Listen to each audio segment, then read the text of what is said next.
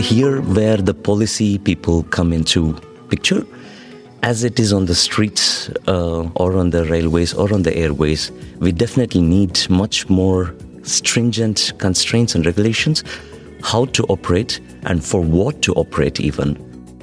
Hey, Space Watchers, this is Space Café Radio on tour in Lausanne, your channel about trends, great people and awesome conferences. And you just heard Srinivas Setty of GMV. I'm Thorsten, publisher of SpaceWatch.global. Beginning of May, I had the chance to attend the Leo Kinetic Space Safety Workshop at the EPFL, supported by AXA XL, Leo Labs, ClearSpace, Secure World Foundation and the EPFL eSpace Center. Listen to the interview with Srinivas now. Enjoy.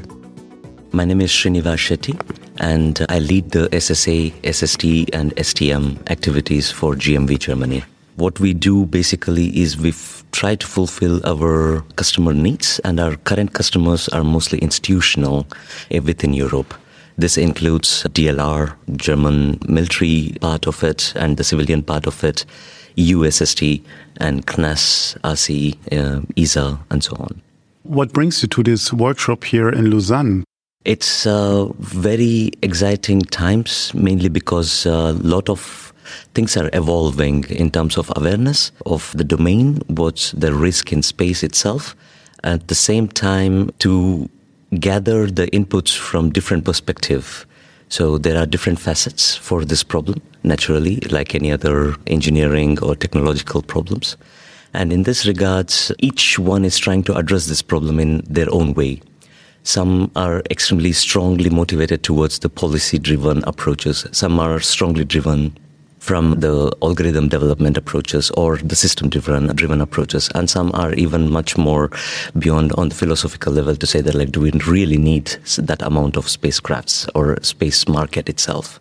So to understand the current situation, I think this kind of platforms will definitely enable anybody to get a much wider and broader picture. What is your background on that? I studied satellite engineering in my master's, and I was lucky enough to pursue my PhD following my master's in space situational awareness topic itself in the domain.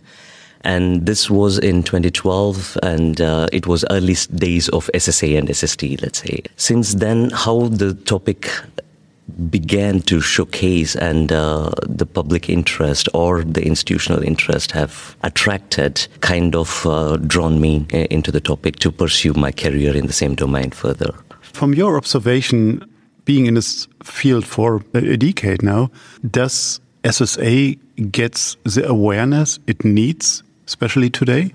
I would say definitely yes. Also from the general public? It has helped to have a certain media portrayal of the situation. Many people have spoken today, even in this conference, about the movie Gravity. Together with that one, having the congressional hearings in United States or the European Commission's and the European Space Agency's efforts in bringing up the intensity of the problem, like when they are comparing the situation from the ground pollution to the space pollution, or the international agencies like IADC or other agencies like ISRO or JAXA or Chinese Space Agency. Everyone's effort is definitely bringing the traction, but definitely it could be improved further. Who needs scientists when you can have Bullock and Clooney conveying the message? Yeah, sure. But again, it's nice portrayal, but in terms of technicality, it had many shortcomings in the real life portrayal, like whether it could be the orbit reputation rate or the angle of incident, what it was shown, nice graphics, but the actual physics is far from the reality, what is depicted. Yeah. So let's go into the topic of SSA. Will space debris to become a manageable risk in a foreseeable future for us? This totally depends on us, like how we are going to take care of the things. Who is us? In this context, when I say us, I am referring to the whole of humanity, let's say. One of the problem is we have to be a bit more clever in making use of these resources. If we go on in the same path of exploiting the fossil fuel, then it might reach the tipping point, which could not be returned. But in the current traction, so since it's been tackled in sort of an early stage itself, it could be manageable if it is handled with care from now on. But some of the scientists say Kessler effect is happening already on a very slow speed, but it's happening already. How can we turn that then? So what is needed to make space sustainable for a long time? So it's a very good point when you mention that like Kessler syndrome is already happening. If that is the accuracy of prediction that Don Kessler has done in 1970s, yes, he had predicted upon 2 to 3 collision by year 2010, 2020 in his paper. So that has happened already. So yes, that's correct. What was not considered in Kessler syndrome is that like this advent of mega constellations or large constellations or insane amount of satellites being put from the commercial entities. So this is adding on top of the Kessler syndrome. So it's accelerating, I would say even. So to answer the second part of the question, to make it sustainable, we have to be extremely cautious. So here where the policy people come into picture, as it is on the streets or on the railways or on the airways, we definitely need much more stringent constraints and regulations, how to operate and for what to operate even. The competition is growing in terms of similar technology. The advancements of new technology is slowly decreasing while the application of technology is accelerating. And this has to be brought in balance. So if the gap between the acceleration of these two components is somehow minimized, then probably we will reach the sustainability for much longer term. Do we know what's up in space already? Do we have enough information to make accurate predictions and observation? Or are we still running behind? According to our good friend Moriba Jah, we don't know what's happening in space right now. We don't want to go to this extreme because we have obviously a number of information already, but is that sufficient or what is missing? He's absolutely correct. In broader sense, if someone asks you what's happening in space, if you are aware of it, we know it very partially. It goes with every field of science. So we know up to a certain extent, like we know maybe 10-15% of it, the whole environment, what's happening, or maybe more. I'm being conservative here. And the remaining part is absolutely unknown. And the effort nowadays is also like building up understanding in terms of, in a statistical way. So what could be achieved in terms of awareness and how to employ this knowledge onto your own missions and your own business cases. How we can improve it, it's the million-dollar question. I think a lot of scientists are trying to address it in their own way. As I mentioned, some people are trying to make it with increasing the observation capabilities, and some people are understanding the physics, and some people are trying it with increasing the knowledge of space weather, and so on and so forth.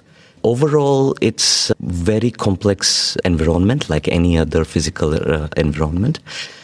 To make use of it in a sensible way, we just have to be cautious and accept what we are aware of and what we are also not aware of. That we have to say that like, yes, we don't know and we do not touch that part until we know it. Do we have the time to get all this information at hand before we acting?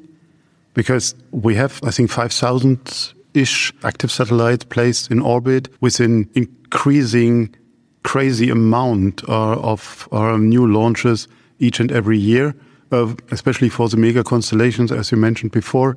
So it sounds that we are running behind this problem. We have good examples with Astroscale or here in Lausanne, ClearSpace, but they are far from having an active proof of their work in space on a time when we have these hundreds of new satellites month by month. It's very good time, mainly because I would say this one is the effort has been put in the right direction. And the companies you mentioned, Astroscale or ClearSpace, they are starting at somewhere, and every problem needs to be addressed at some point of time. So it's good initiatives that they are bringing it. Once they have this demonstration, which are planned in the coming years, so probably this technology could be much more effectively utilized for managing even the constellation of satellites or even the defunct old satellites from the early space race times and so on. So definitely, I would say that the inclination of the community at the moment is in the right direction, and it's showcasing very positive outlook, let's say. What are, from your point of view, the biggest obstacles that we have to overcome in the coming years? The main constraint is the availability of data. So for anybody who wants to operate, since orbit is not constrained by national boundaries, it goes around the globe all the time. But your observation capabilities are still restricted within your national boundaries, with the exceptions of international collaborations, but very limited way.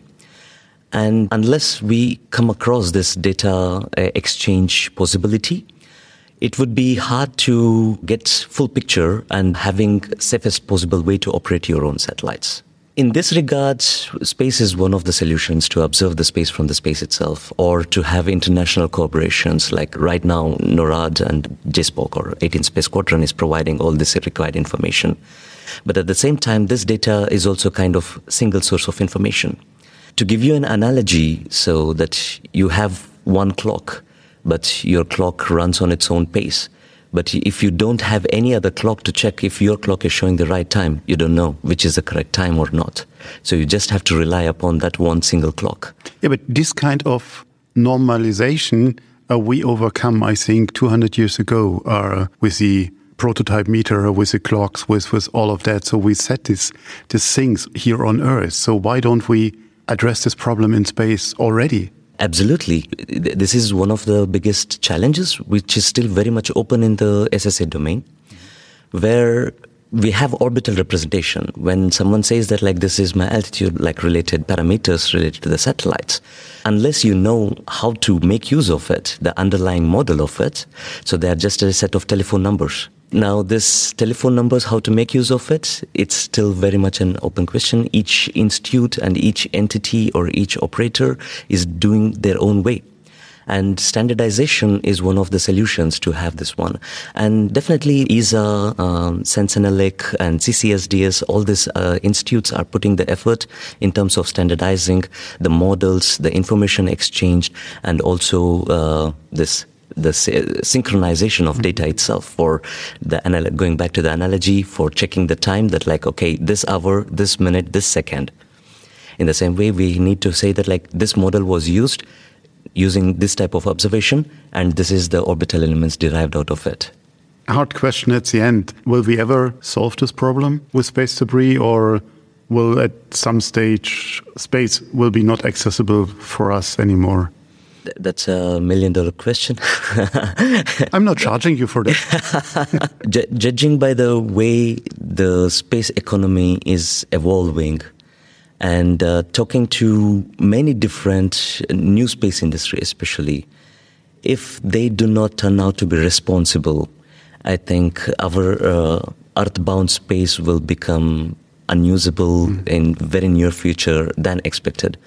Currently, all it takes is 1 or 2 collisions in the most congested area to kick off the accelerating Kessler syndrome. And once that is done, there is no way back until the nature itself cleans it up. Thanks for listening to Space Café Radio on tour in Lausanne at the LEO Kinetic Space Safety Workshop at EPFL in cooperation with AXA XL, LEO Labs, ClearSpace, Secure World Foundation and the EPFL eSpace Center. If you want to stay on the pulse of space, visit our website, our mothership at spacewatch.global and subscribe to our newsletters. But of course, don't forget to become a Space Watcher. I'm Thorsten Grüning, CEO and publisher of spacewatch.global, your independent perspective of space.